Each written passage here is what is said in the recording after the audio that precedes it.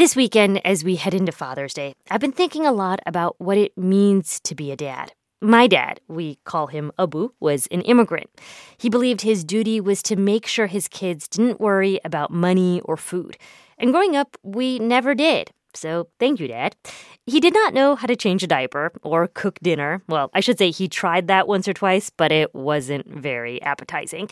He worked really hard, though. I mean, he had this work ethic kind of like no one I have ever seen. And I learned a lot about how to work hard from him.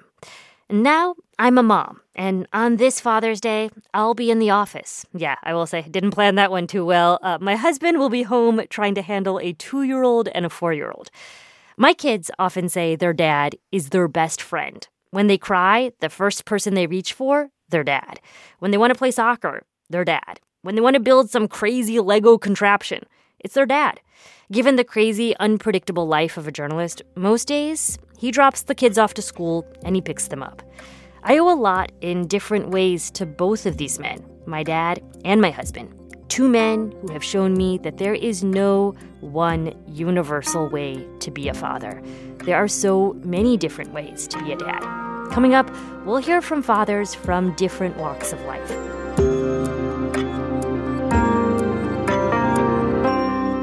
From NPR, I'm Asma Khalid. It's Friday, June 16th.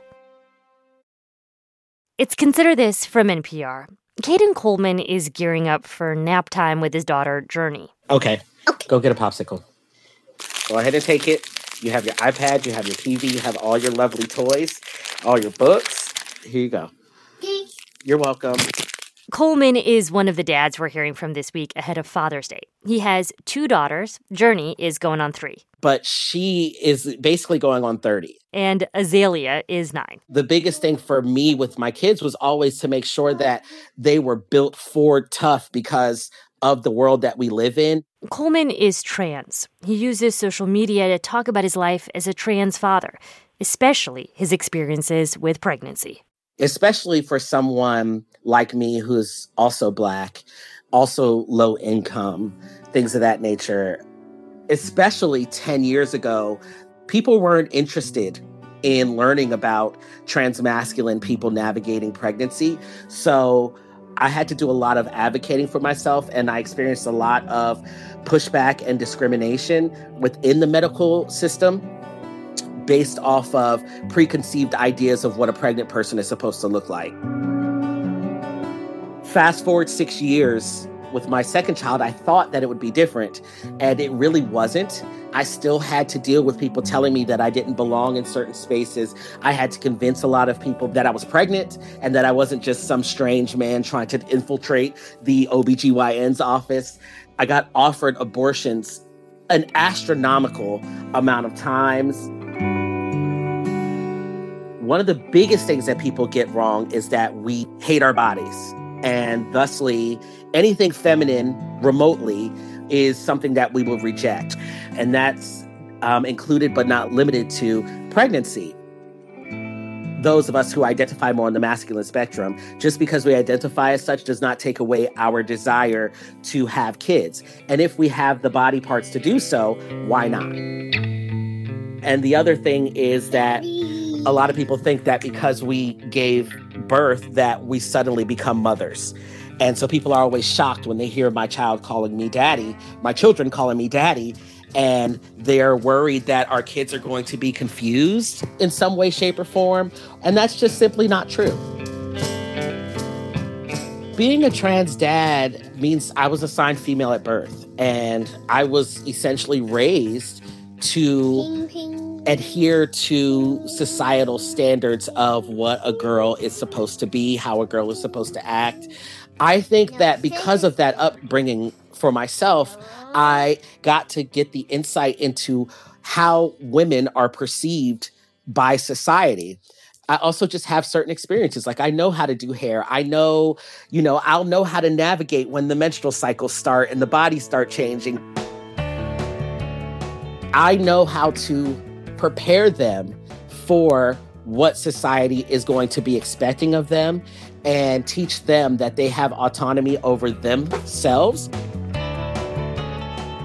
I'm just here to provide a safe space for them to grow and flourish into amazing adults who know what healthy, genuine love feels like and acceptance, so that they know to be able to project that out into the world and hopefully be some sort of shining light to others.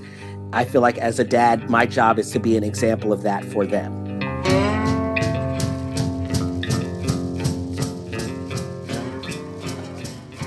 Jorge Mata's story starts in Ciudad Juarez, Mexico, in the 1990s.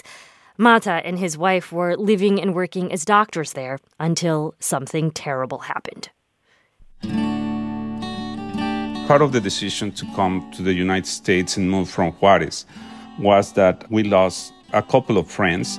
They were doctors too. In Mexico, you can have your office as a doctor, and next to that, you can have a pharmacy. Somebody came and robbed the pharmacy, but they killed my friends. After that, we say, you know what, it's not safe. The violence and the crime was the reason for us to move to the United States. When I moved with my two children, they were 1 year and a half, and my daughter was 3 years old. I didn't understand any English. Then I felt like, oh my God, what I am going to do with two children, my wife, no home, no car. It was scary at that moment to think how we are going to survive here. For me, moving to the United States, it wasn't a sacrifice. I knew that I was losing control of my life, but it was the necessary move to have my family safe. My daughter, Susel, I remember taking her for the first time to a park here in the United States, and she went to try to play with children. And she noticed that they were speaking English, and she didn't understand. Then the face of my daughter, just like looking at them and not being able to understand, and coming back to us to sit down there and be quiet. And I say, what happened, Susel? She said, I don't know what they are talking about, and I'm not going to be able to play with them. Then I have to explain, it's going to be really fast for you to get the language. My first job was at the Outback Steakhouse. They say, what do you do? And I say, I don't do anything because it's a new job for me. I didn't mention I'm a doctor from Mexico, no. But I said, you know what? I like to cook, and that's the only thing. Okay, they say, then you're going to start as a dishwasher. Then I start moving on the positions there to do salads and then to do fried things. And then in 8 months, I was doing almost all the positions in the kitchen.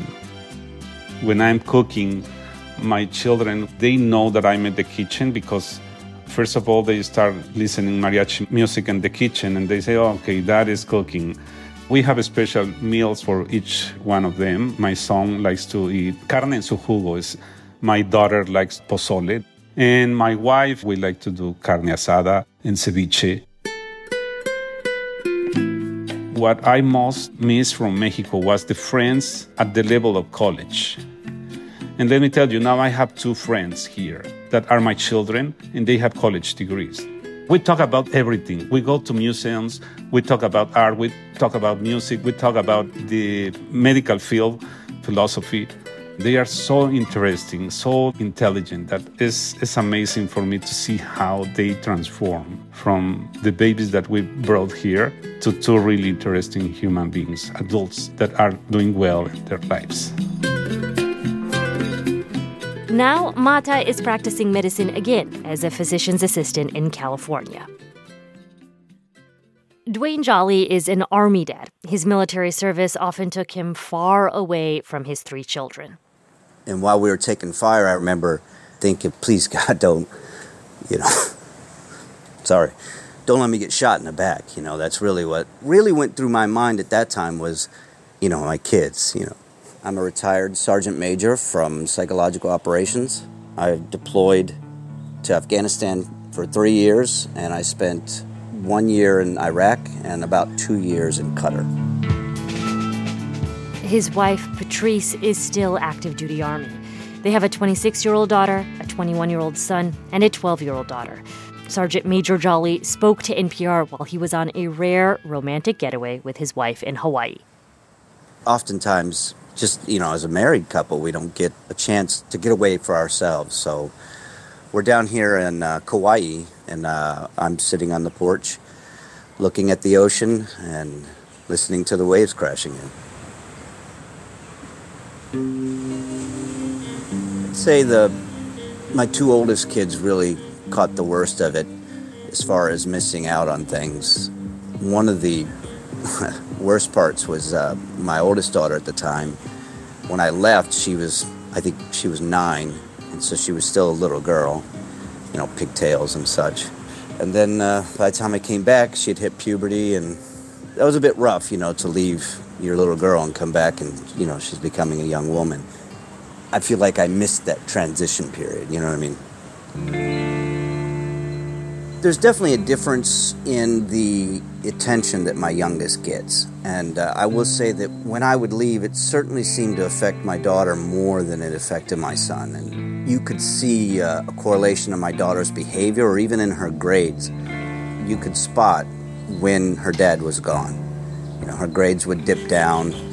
And then when I came home, her grades would come back up, her behavior would come back up. And then, with my son, he never really finished any kind of sport. So, for instance, I would start soccer with him, but then I'd deploy and he'd quit. And then, I'd come back and we'd start baseball, but then I'd deploy and he'd quit. I would say that my son's the only one who's even made the comment that, he's not sure about the military because we were gone so much and that he doesn't want that for his family. My older ones know now, of course, what I did, but even, my 12-year-old, luckily for her, she's, had her dad at home more. Now that I'm retired, she doesn't have to worry about me going to combat anymore. I've promised her I'll never miss another one of her birthdays. I will always be home no matter what I'm doing for her birthday. These sacrifices isn't just what the soldier or sailor, Marine makes, or airman. It's also the family. Their daddy, their mommy is not there for a year. They're sacrificing their relationship with their parent. They're sacrificing their time. Not just the soldier, not just the sailor, but the kids as well. Even though it does take a toll on the family, I think it's important to serve your country. Serving your country is a noble effort, and I think that the sacrifices that we made were worth it.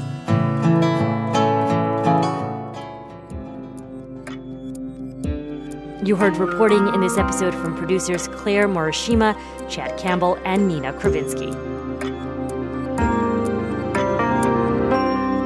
It's Consider This from NPR. I'm Asma Khalid.